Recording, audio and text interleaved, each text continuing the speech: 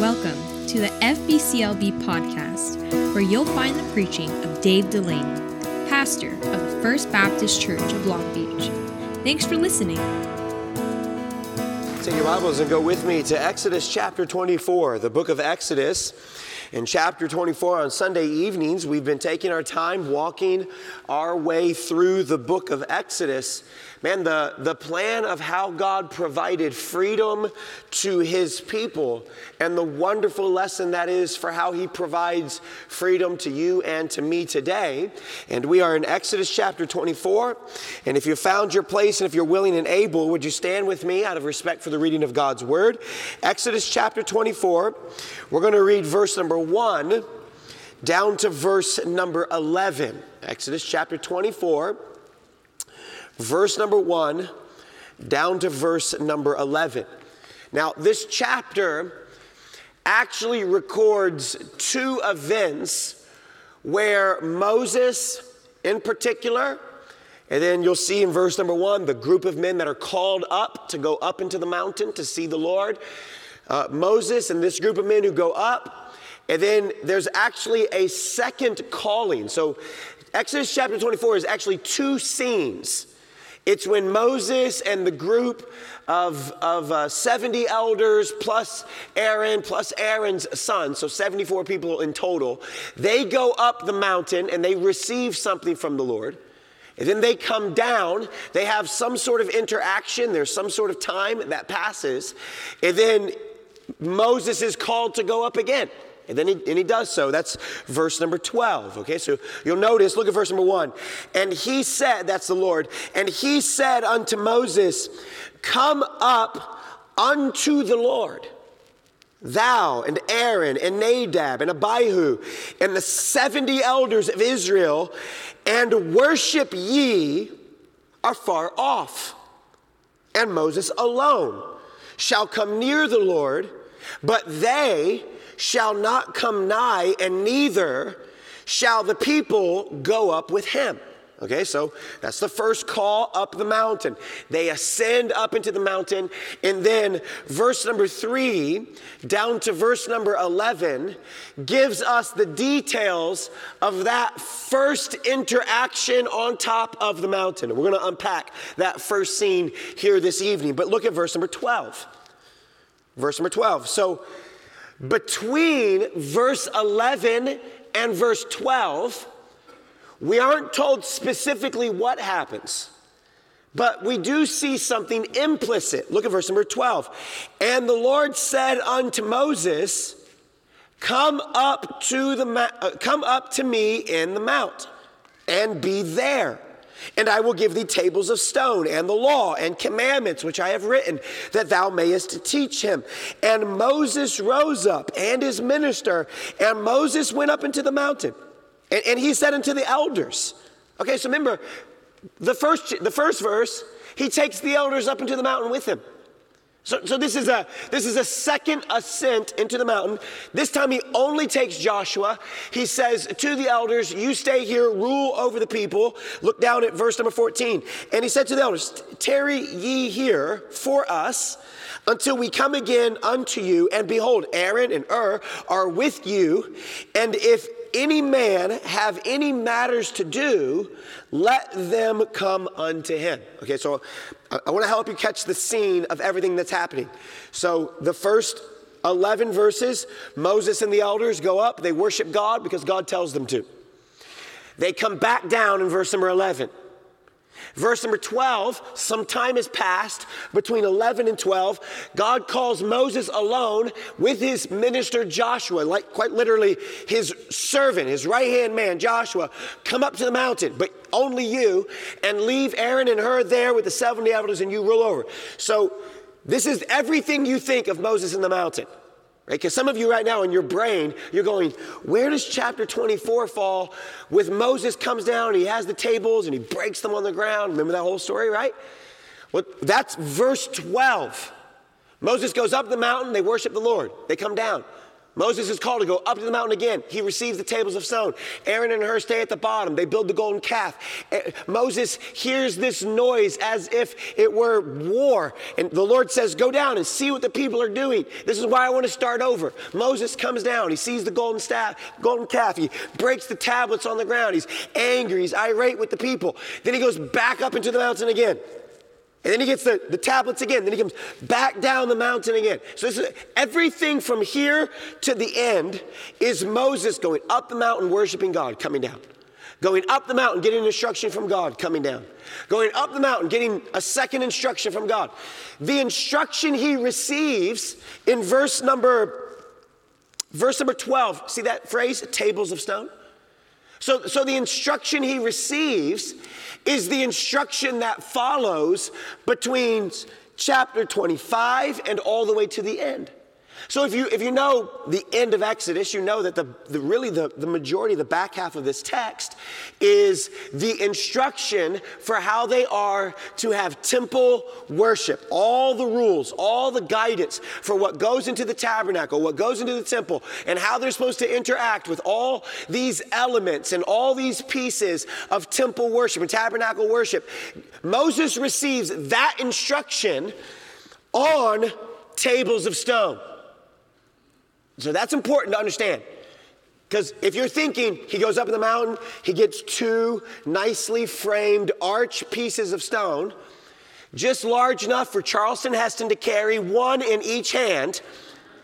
He comes down and then neatly scripted in Roman numeral font are the 10 commandments listed, and then he gives them to the people. Like, if that's what you're thinking, you're wrong.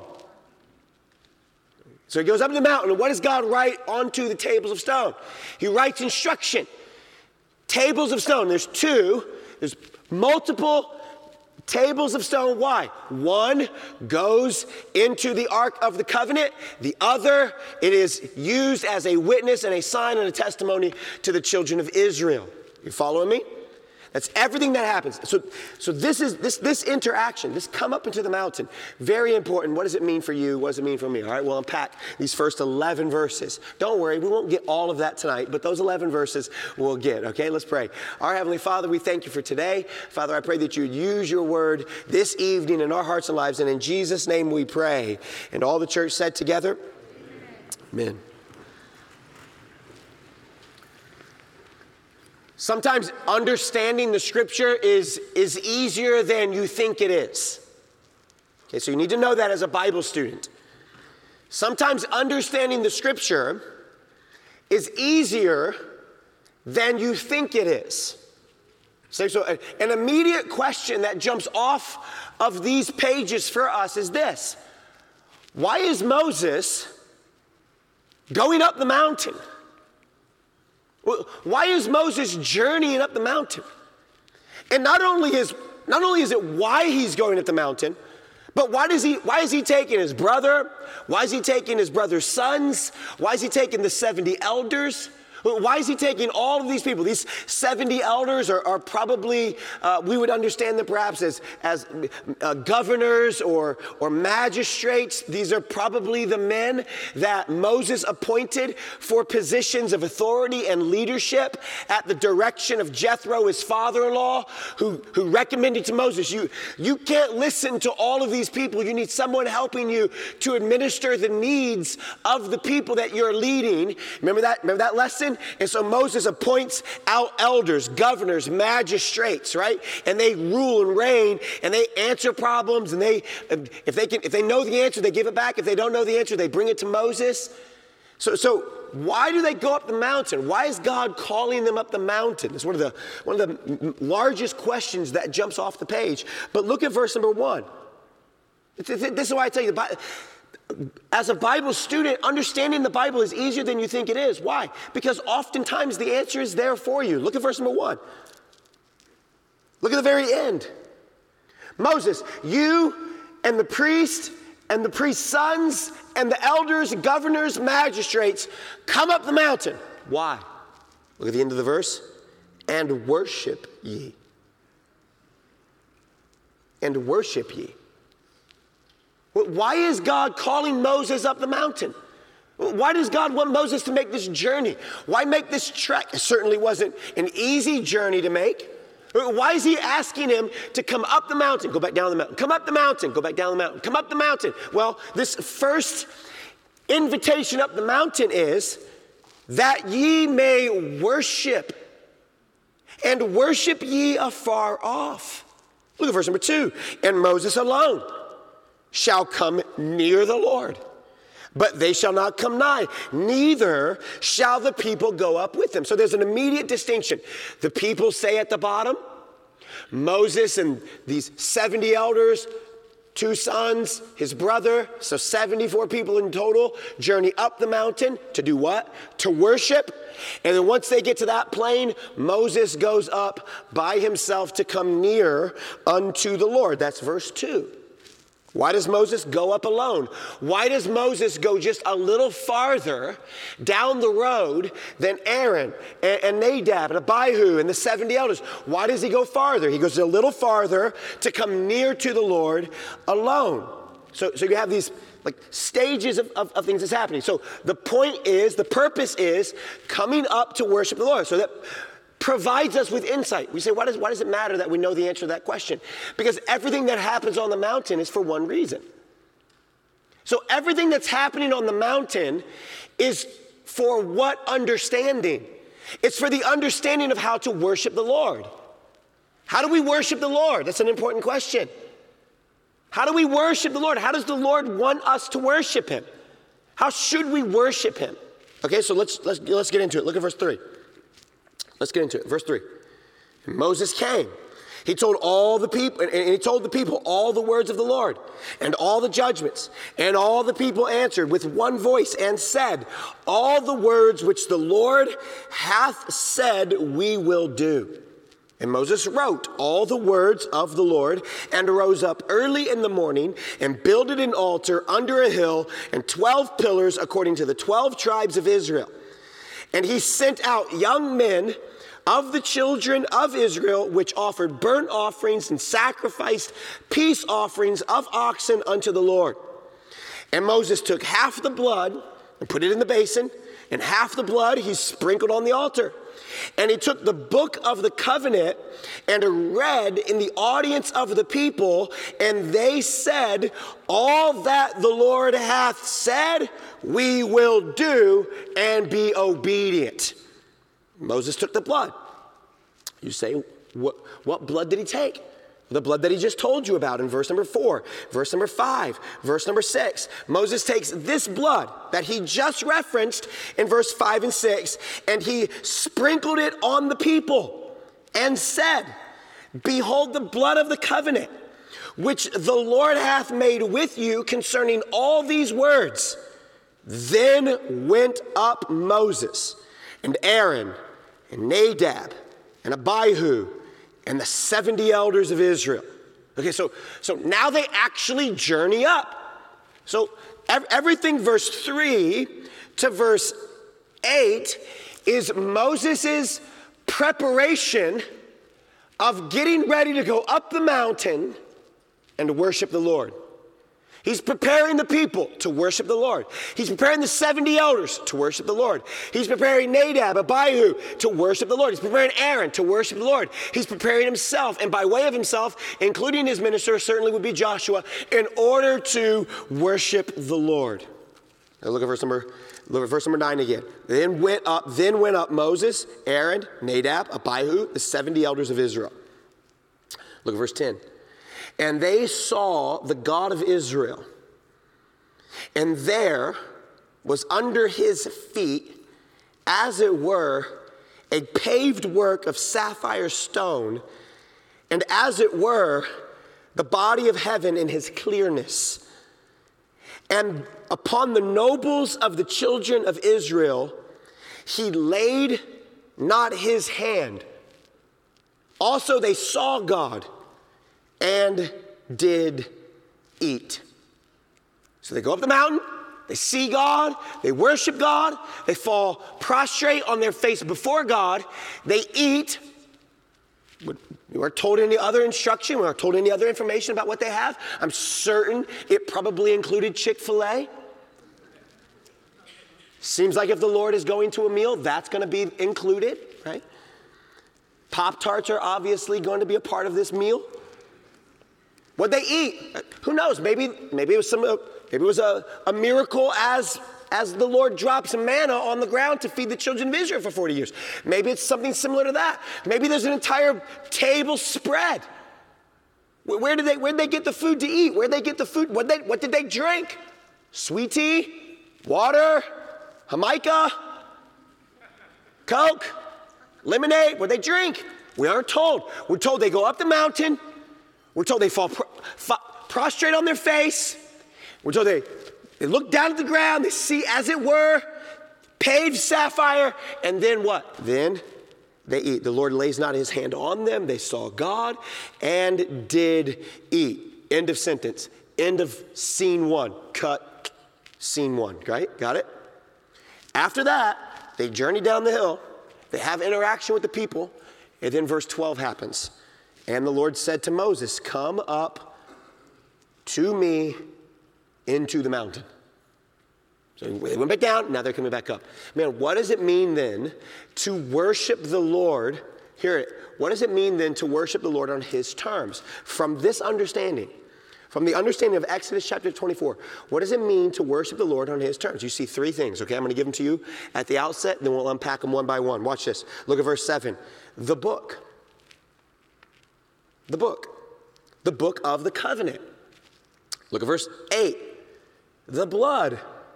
Behold, the blood of the covenant. Look at verse 11. Number 3.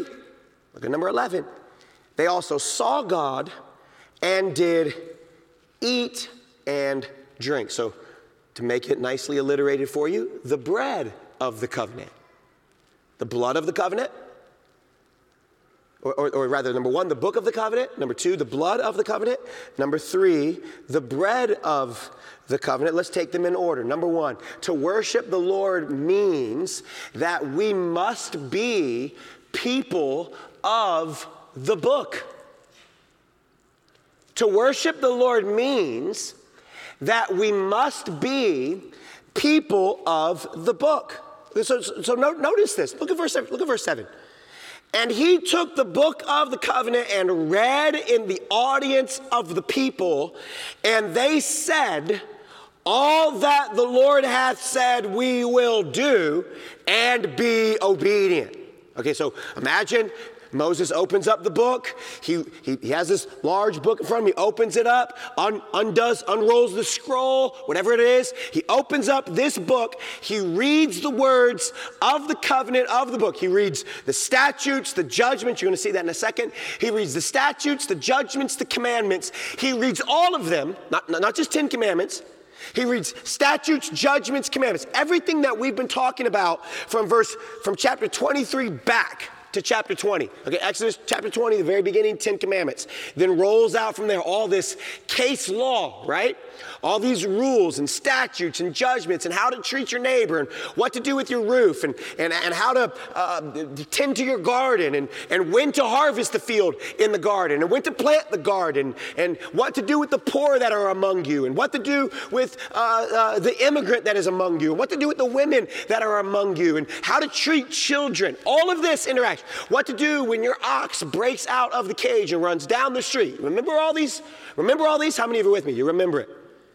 All of that written into the book. The Lord says, Moses, get you, your brother, Nadab, Abihu, get the 70 elders, come up and worship me. Prepare to worship me. How do we prepare to worship the Lord? We must first spend time in God's word. So he reads it open, and he rolls it open, and he reads to the people all the words of the Lord. Okay, so here's your part. So we read the Bible. Look at verse 7. Your line is, all that the Lord hath said, we will do, and be obedient. How many of you think you can pull that off? You can say that. How many of you think you can say that? That's like 12. That's not going to cut it. That's basically a Methodist congregation right there, okay? We're going to do a little better than that. How many of you think you could say that little phrase at the end of verse 7? Let me see. Okay, let's all try it, right? Let's all try it. I'm going to read it. And he took the book of the covenant, and he read in the audience of the people, and they said, ready, go.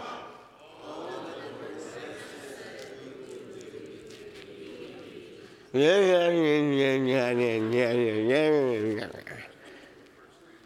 was a lot of gusto there, right? There was not a lot of pizzazz in what you did there. It'll count. It's Sunday night. I'll let it slide. All that the Lord has said, we will do and be obedient. That's what they said. Man, everything we just heard Moses read, we will do and be obedient. 3 things about the people of the book. Number 1, there's a written revelation. There's a written revelation. Notice that they hear everything twice. Do you notice that? Look at verse 3. Look at verse 3. Moses came, told all the people all the words of the Lord, all the judgments. And all the people answered with one voice and said all the words which the Lord hath said we will do. So Moses wrote all the words of the Lord and rose up early in the morning and built an altar. So he comes to the people, he tells the people all the words of the Lord, the people respond, everything the Lord said we will do and be obedient. Moses says, good, and he writes it all down. Writes it down. Then he goes to build the altar, he separates the blood basins, then he comes back to the people, reads all the words of the Lord again. They respond, verse 7, with your very mediocre response. All that the Lord hath said, we will do. It cannot, look here, it cannot be emphasized enough that even at this early stage of Exodus, it cannot be emphasized enough that even at this early stage, God's people were already a people that were guided by a written revelation. It cannot be stated enough that even at these early stages, the children of Israel were people who are not simply guided by tradition. They're not simply guided by oral tradition. They are men and women. They are a nation that is guided by a written revelation. So they would not have to do this. They would not have to go, Moses, I can't remember what you said I was supposed to do with my neighbor's oxen. Moses, I can't remember. What is it that you said I was supposed to do with, there was no forgetting. There was no one going, well, I couldn't really hear you because I was all the way in the back and the person next to me kept talking. I couldn't hear you over the sound of my father snoring. None of that was allowed. Why? They have this written revelation. It's not simply an oral tradition, although that's obviously included in the Old Testament. It's not simply a prophetic guidance. There are prophecies in the Old Testament, and the prophecies given are validated and do come true. But that is not all that the people of God were, and that is not all that the people of God had. God had given, even at these early stages, God had given his people an authoritative word. Something that guided their lives. It called the shots for their living. It regulated the way in which they would and would not interact. It was something that guided them. It set rules, regulation, guidelines for them. It led them. There was a fixed, objective, multicultural, written standard that would outlast the people of God. I emphasize that point because we too have a written revelation from God. Amen, Pastor. Way to go. That's a good point. I emphasize that point because we too have a written revelation from God. That's a little bit better. Getting to the Lutheran stage right now. We're getting there. We have a written revelation given to us from God, which guides us.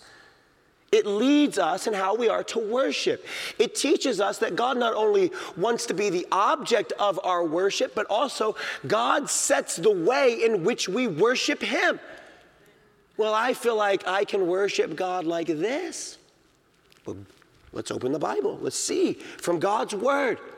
We have an authoritative, objective standard that transcends cultural guidelines, boundaries, or traditions. There is a way in which God desires for us to approach him. There is a way in which God desires for us to live. There is a way in which God desires for us to interact. There are things that God desires for us to do. There is a way in which we are to parent. There is a way in which we are to husband or wife. There is a way in which we are to treat our neighbor. There is a way in which we are to handle our money. God has given us a written revelation. We worship the Lord according to his written revelation. Look here, not simply tradition. Now, traditions are great. Traditions can be good. Traditions can help us understand and build into our lives routines that hold up the way in which the Lord chooses for us to worship him. But how many of you know sometimes those traditions don't do that? Just like sometimes traditions can do that, sometimes traditions don't do that. We don't want to be guilty of worshiping the Lord just because that's the way that everyone else has done it. We want to be sure that when we worship the Lord, we are worshiping the Lord according to his word. Are you hearing me, church? We want to be sure that when we worship the Lord according to his word. It's what the letter B in Baptist in our little, what's that called? Our little, say it again, acrostic. That's what it stands for. And the Bible is our sole authority on all matters of faith and practice. Well, my grandma said, great. But we don't want to do it because your grandma said. No offense to your grandmother. We just want to know, is that what the Word of God says? We want to be people of the book. We want to be people of the Bible. Well, I had a really neat experience. It was lots of fun. I think it would attract a lot more people if we did it like this. Well, my cousin's church, what they do is, if I had $1 for every time I heard something like this, we would remodel this auditorium. We want to be people of the book. We want to be a church given over to God's word. We do things just because it could be more acceptable to people who don't go to church. We want to be people of the book. We want to just do things out of tradition. We just want to be people of the book. We want to be men and women of God's word. From the very beginning, Moses wrote it down. Notice this, there's not just a written revelation, but notice second, the book was read.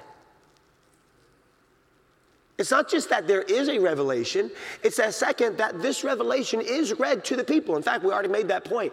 It's read twice in the same setting. Imagine getting this sermon 2 times over. Some of you are scared right now. You're a little nervous. You're thinking, Pastor, don't do it. Don't do it. We don't want the sermon twice. He stood, he told them the sermon. They said, yes, we'll be obedient to the Lord. He wrote the words of the Lord. Then he stood and he read the words again. And they said, 2 times in 1 day is too much. No, that's not what they said. What'd they say? All that the Lord has said, we will do and be obedient. There's a written revelation. There's a book read. Notice this. And the people responded. There's a response. When God's word is opened and when God's word is taught, when God's word is read, hear me, God's people should respond. Want to be guilty of being hearers of the word only. Oh, we heard it, but we didn't let it affect us. We didn't let it change us. We didn't let it move us.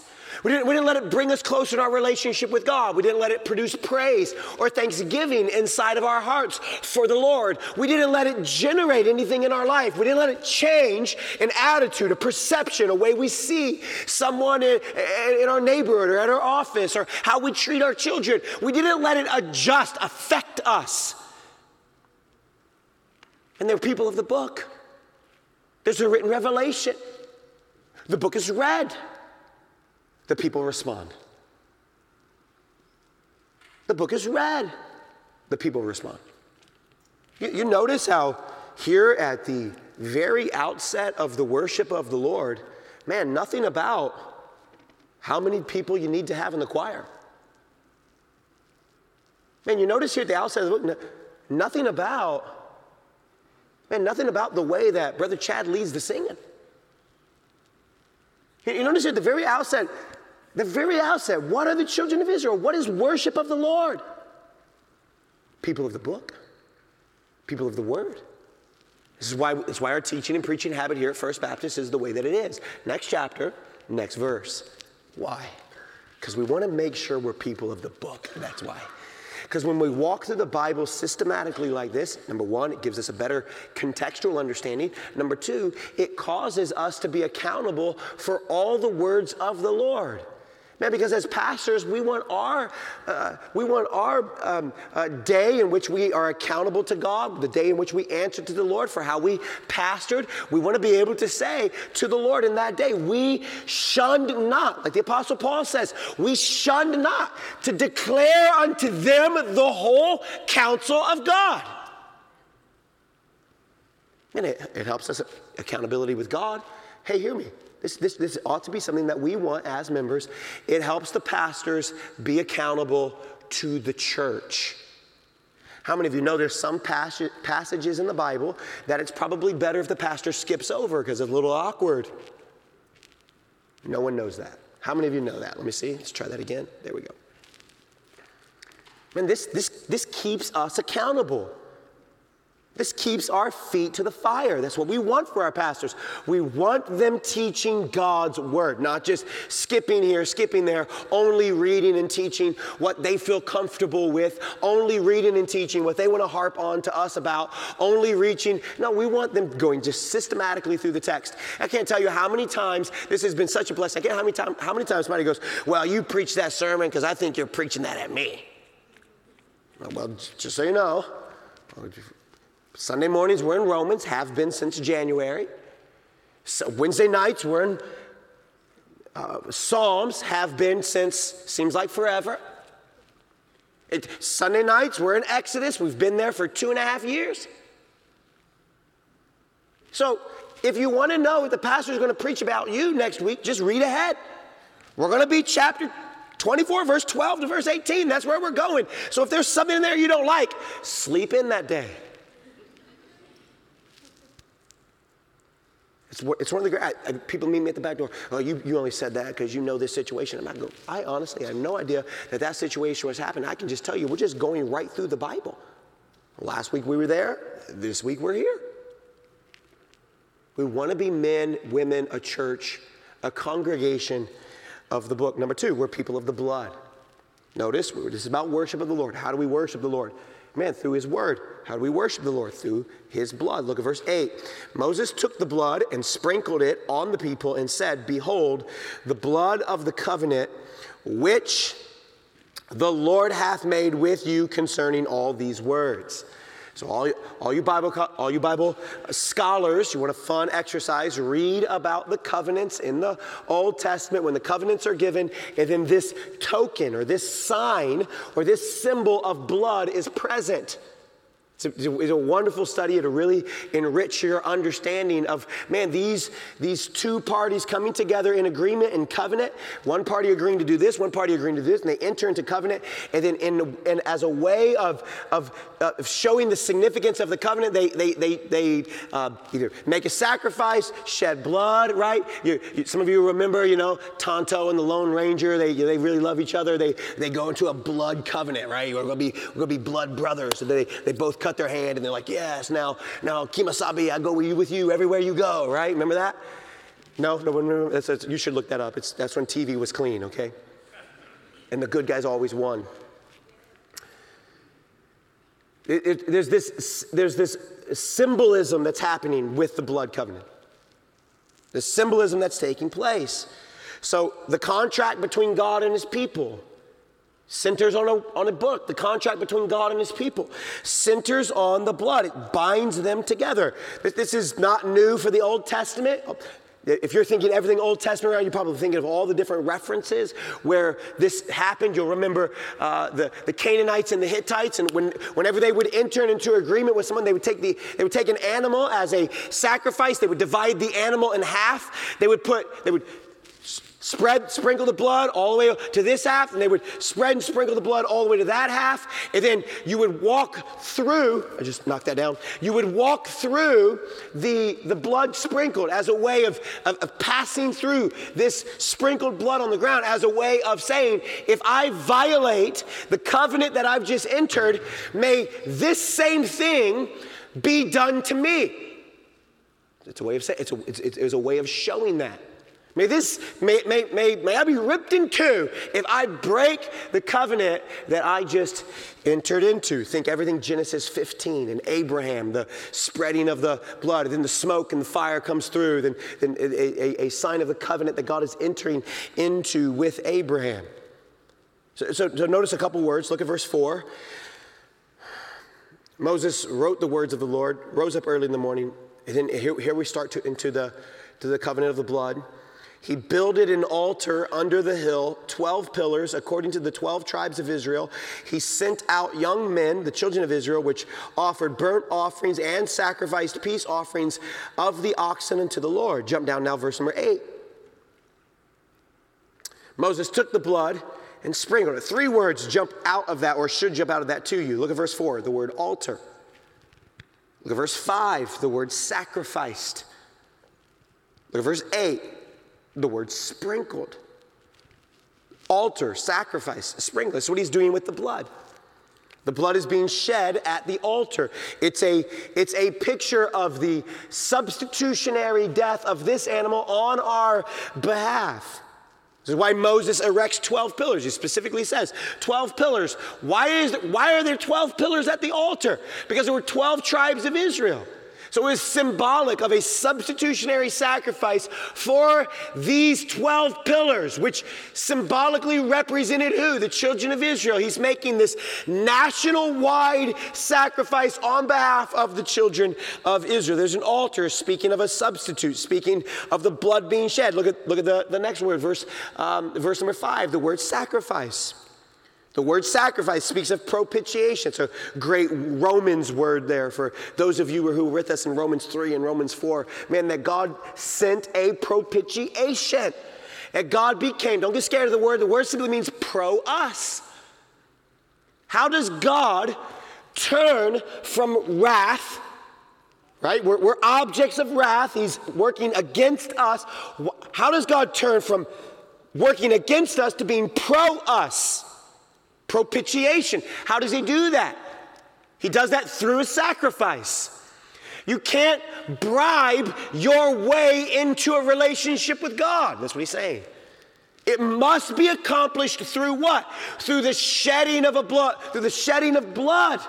Right? Through the shedding of blood, right? There is remission, and without the shedding of blood, there is no remission of sins. Think everything in line with that. We sang about the blood a little while ago. Man, the altar speaks of substitution. The sacrifice speaks of propitiation. The sprinkling It's an interesting thing that happens. He gets 2 basins. He sprinkles some of the blood on the altar, leaves the other basin full of blood until he's finished with the sacrifice and all that would have accompanied that ceremony. And then he picks up the blood. And then notice verse number 8, and he sprinkled it on the people. What an interesting thing to add. An interesting thing to do. The sprinkling speaks of a consecration. So half of the blood is put into basins or into basins, and they sprinkle it on the altar. They sprinkle the other half on the people. It's this physical mark. It's this physical mark. Blood smells like something. How many of you know what I mean? There's a very distinct smell to it. Blood stains. How hard it is to get blood out of your clothes. Remember years ago watching this like laundry commercial? So the advertisement, man, this Tide is so powerful, it gets blood out of your clothes, right? I always watch commercials like that. I'm like, why is there blood in your clothes? Like, I don't understand. How do we get to this point that we need something this powerful, right? It stains.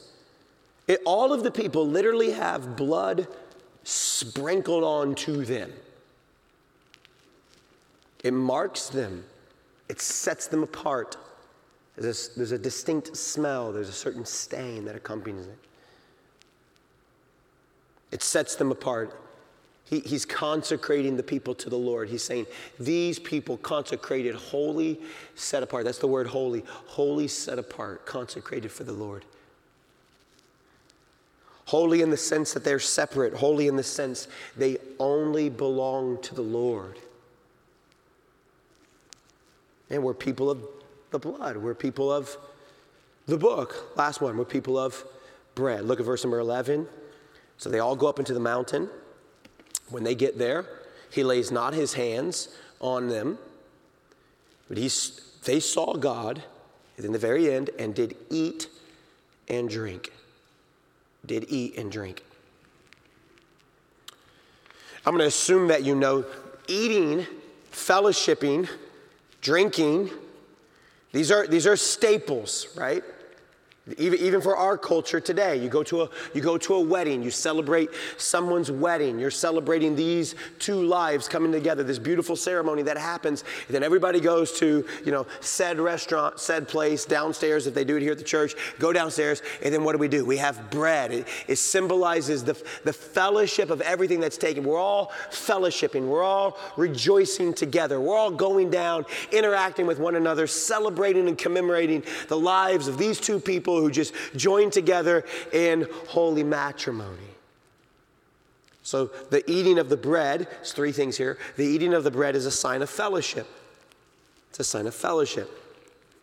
Ceremonies normally end with a meal. You remember Isaac has a feast with the Philistines after he makes a covenant with Abimelech. You remember Jacob and Laban, they enter into their negotiations, and after they get through negotiations, what do? They go and they have a meal, right?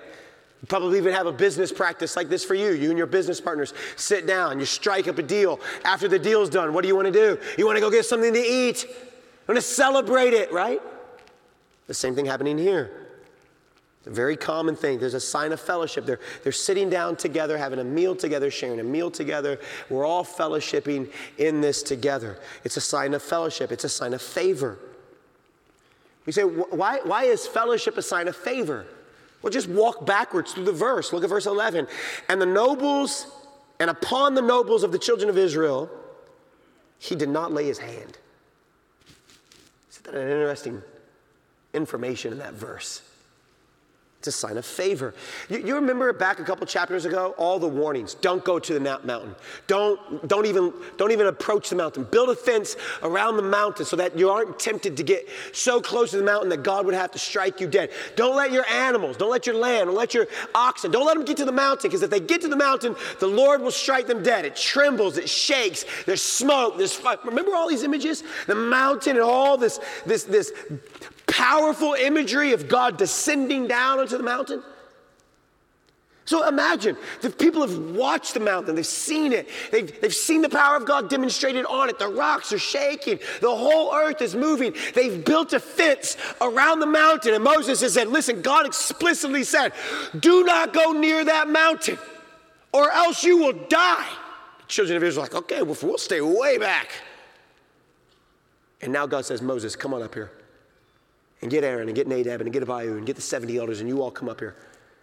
You imagine moving the gate? Imagine the fear and trepidation as they're walking toward the mountain. You sure? I don't think we should touch the mountain. I don't think we should go up to the mountain. God said if we even come near it, send a dog up first.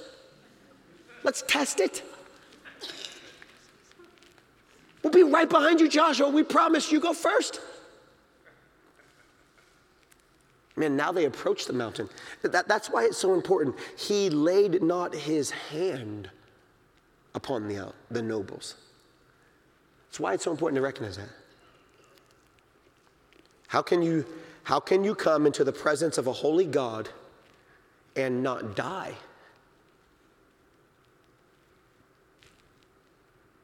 Remember when Isaiah gets caught up?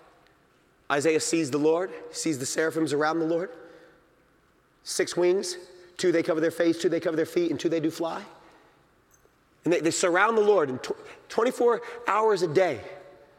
Every day of the week, they surround the Lord singing what? Holy, holy, holy is the Lord God Almighty. Isaiah sees the Lord, his train fills the temple. Remember everything Isaiah 6? This powerful image. And what does Isaiah do? He doesn't walk in there and go, hey, what's up, God? Been a while. He doesn't do that. You don't walk into the presence of a holy God, just casually strolling through. Seraphims can't look at God. Seraphims can't show their feet in God's presence. The seraphims must repeat over and over, holy, holy, holy is the Lord God Almighty. Holy, holy, holy is the Lord God Almighty. Holy, holy, holy is the Lord God Almighty. And Isaiah is invited into this place. And what does Isaiah do when he gets there? Isaiah walks into this room, sees all of this imagery, and what does he do? Falls on his face. I'm a man of unclean lips. I don't dare look at the Lord. Take the coal, put it on my lips, because I am not worthy of being here.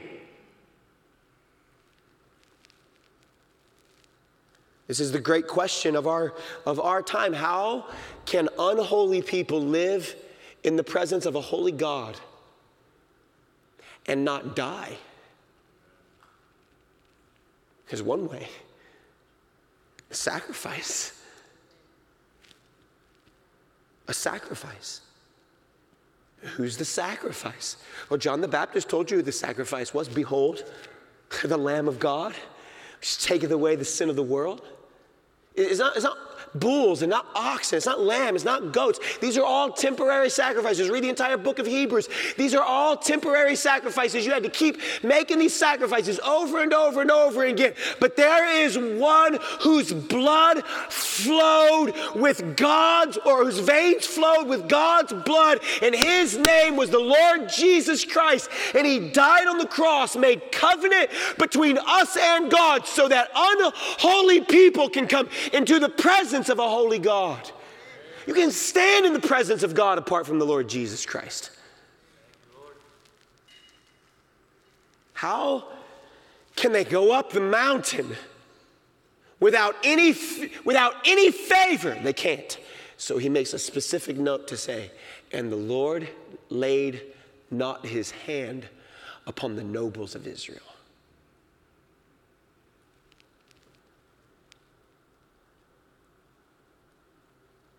The sign of fellowship is a sign of favor. Last one. Let's get out of here. Last one. This is probably my favorite. Look at verse 10. Look at their focus. Okay, just listen to how it reads, okay? They saw the God of Israel. Okay, so what's an immediate question that you would ask the 70 elders who came down the mountain? They had lunch with him. They came down the mountain, like, we had lunch. We ate at the table. He didn't lay his hand on us. What was he like? What was God like? What did he look like? They saw God. What did he look like? Well, under his feet, as it were, a paved work of sapphire stones. as it were, the body of heaven in his clearness. Look. We saw God. What did he look like? I don't really know what he looked like, but I can describe the pavement that he was walking on. You see this? Why? Remember when Moses asked to see the Lord, Lord, I want to see you. What does the Lord say? No man can see me and not die. Moses, get behind a rock. I'm going to pass by. And once I pass by, you peek out. You see my back. And after you see my back, you're going to go down the mountain. Everybody's going to look at your face and go like, well, what happened to you up there? Because your face is shining. It's really strange. So here are these nobles. They come up the mountain. They're going to see the Lord. Watch. Here's the image. You got to see the illustration to catch the image. We're going to see the Lord. We're going to see the Lord. The Lord shows up. What do?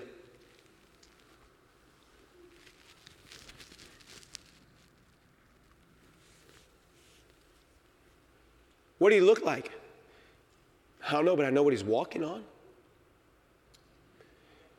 Why is it that when they say, we saw God, they only describe the pavement on which God walks?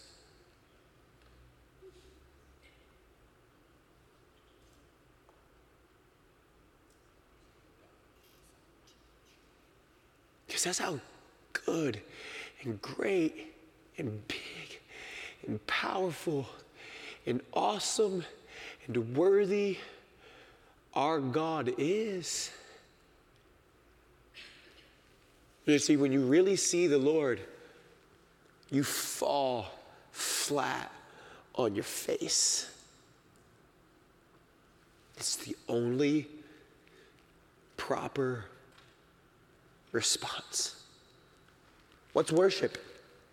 How does God want to be worshiped? What's the proper response to worship? Let's make a couple applications. What's the proper response to worship? All that the word of the Lord says we will do. That's the proper response from God's people. So if we're genuinely worshiping the Lord, we are doing what God's word tells us to do.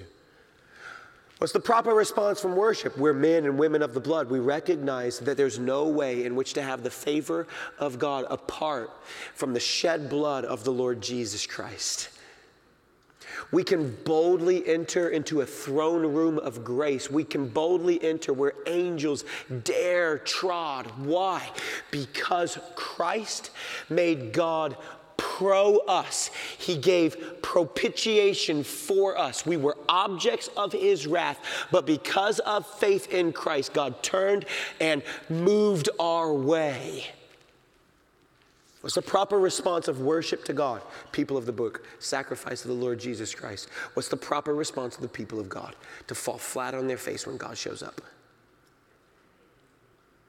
To worship the Lord. To see God is to look at the pavement.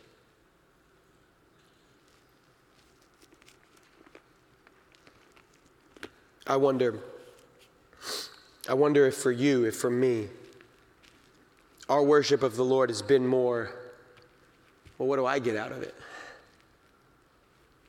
I wonder if our idea of worship is, well, that song really moved me.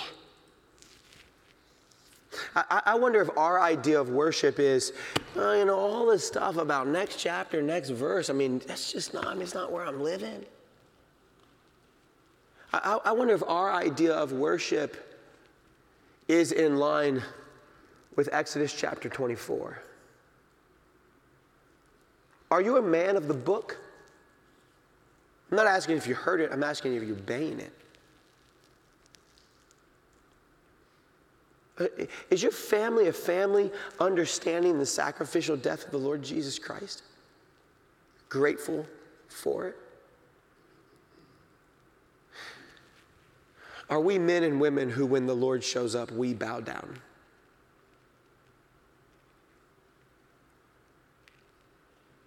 How long has it been since you bowed down in the presence of the Lord? Our Heavenly Father, we thank you for today. Father, we thank you for the great day you gave us. Folks saved this morning, a family joining, one following you in believer's baptism. your word being taught, your praises being sung. Fellowship was sweet. But Father, if our hearts individually and corporately don't cry out all that the Lord says we will do and be obedient, well, then we've deceived ourselves and the truth isn't really in us. If our heart's attitude hasn't been to fall down, prostrate at your feet and worship you, well, then we have a conceited view of ourselves and a low view of you. We don't see you as great and mighty and awesome and big and powerful and spectacular. We want to have a high view of God. We want to have a good understanding of the price you paid so that we could have a relationship with you. You gave us your Son, the Lord Jesus Christ, so that all who believe in him should not perish, but have everlasting life. And all of that should generate in us, should prompt from us genuine worship.